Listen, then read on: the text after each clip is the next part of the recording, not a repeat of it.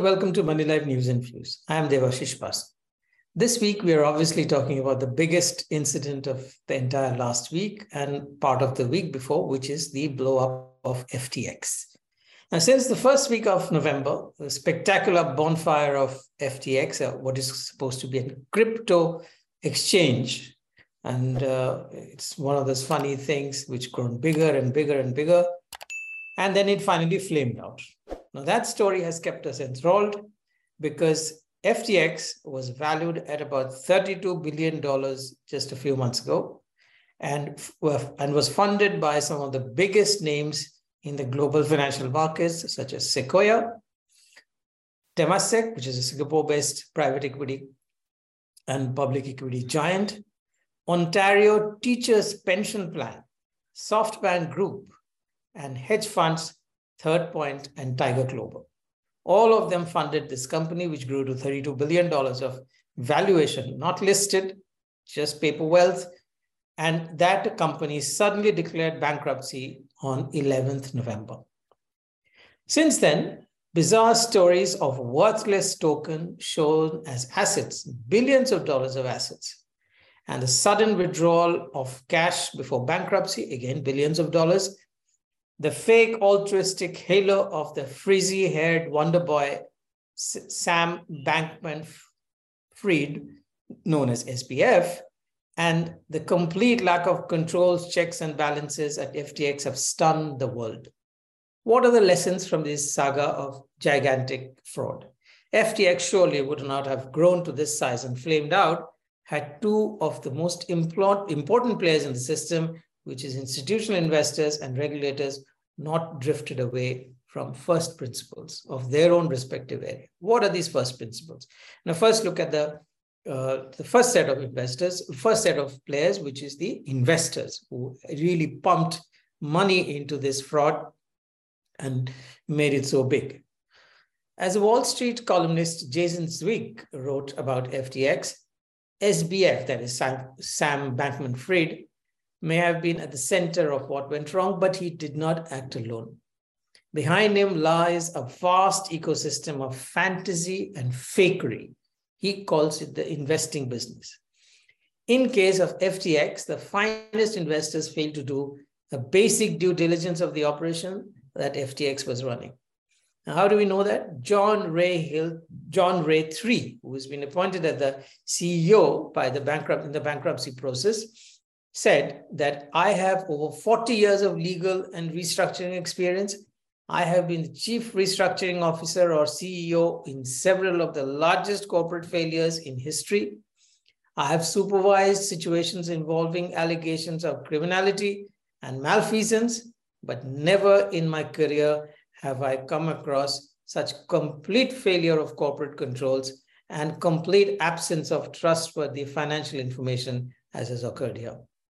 From compromised systems of integrity and faulty regulatory oversight, and we're going to come to this next, to the concentration of control in the hands of a very small group of inexperienced, unsophisticated, and potentially compromised individuals, this situation is unprecedented. And remember, John Ray III has been the chief restructuring guy for Enron, Nortel, and many such companies. Now, this ought to have been obvious to investors. There are plenty of red flags, and you can say that this is the benefit of hindsight, but look at these facts. The FTX board had only 3 directors, and SBF, that is Sam, an FTX employee, and a lawyer in Antigua who specializes in gaming. During a Zoom interview to raise money from Sequoia Capital, Bankman was surreptitiously playing a video game. Now, this was obviously something that you would frown upon, but this was a bragging point in a profile on him commissioned by Sequoia. This is all available still on the net in the archives. The audit firm of FTX.com and similar exchanges in non-US jurisdictions was something called Prager Metis, whose website claims that they are the first ever CPA firm to officially open its metaverse headquarters in the metaverse platform Decentraland, whatever that means.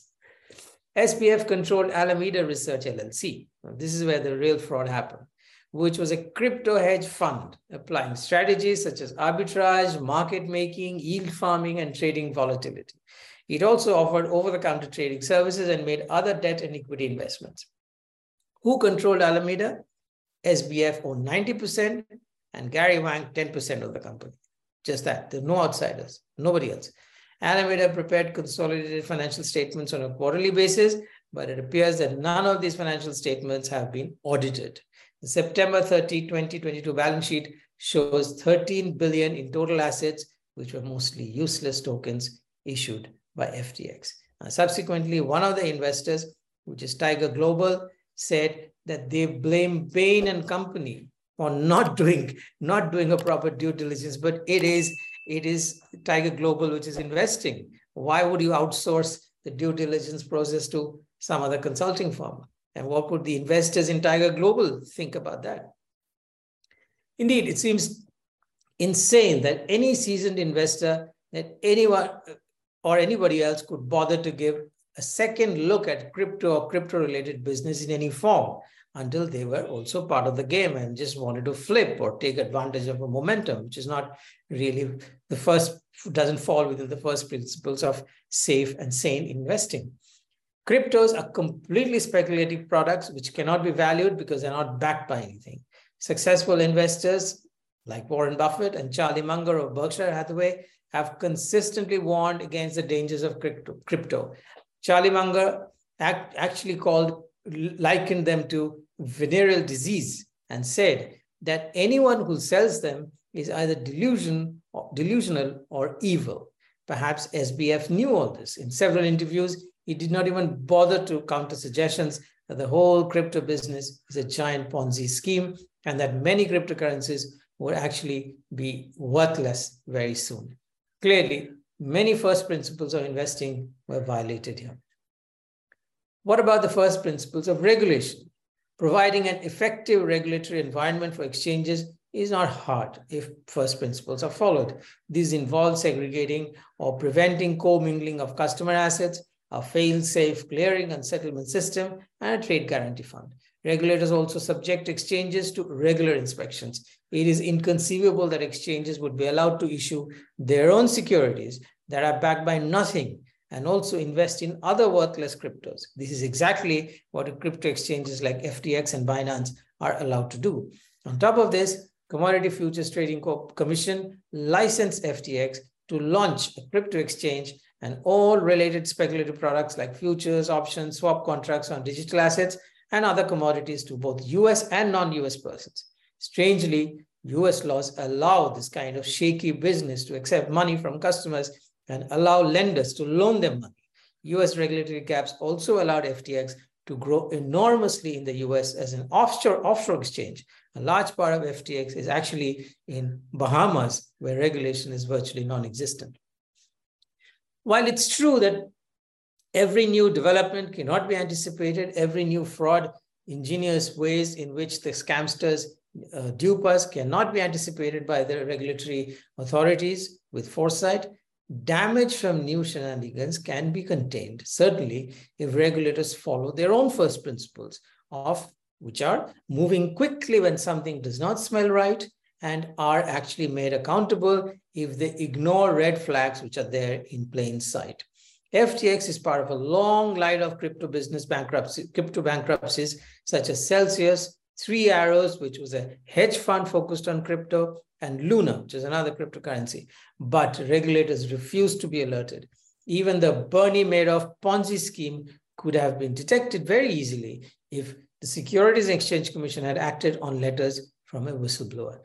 Usually, there are enough signs. And if you say that it's all suddenly become bankrupt and nobody knew, that's usually not correct. Somebody knows, somebody talks, and certainly there's regulators, if they're alert, they can sort of get alert, they can find out about what's going on much beforehand.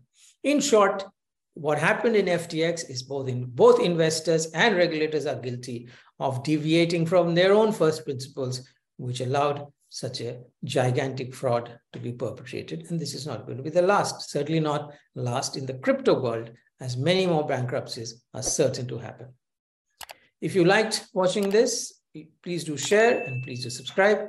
Thank you so much.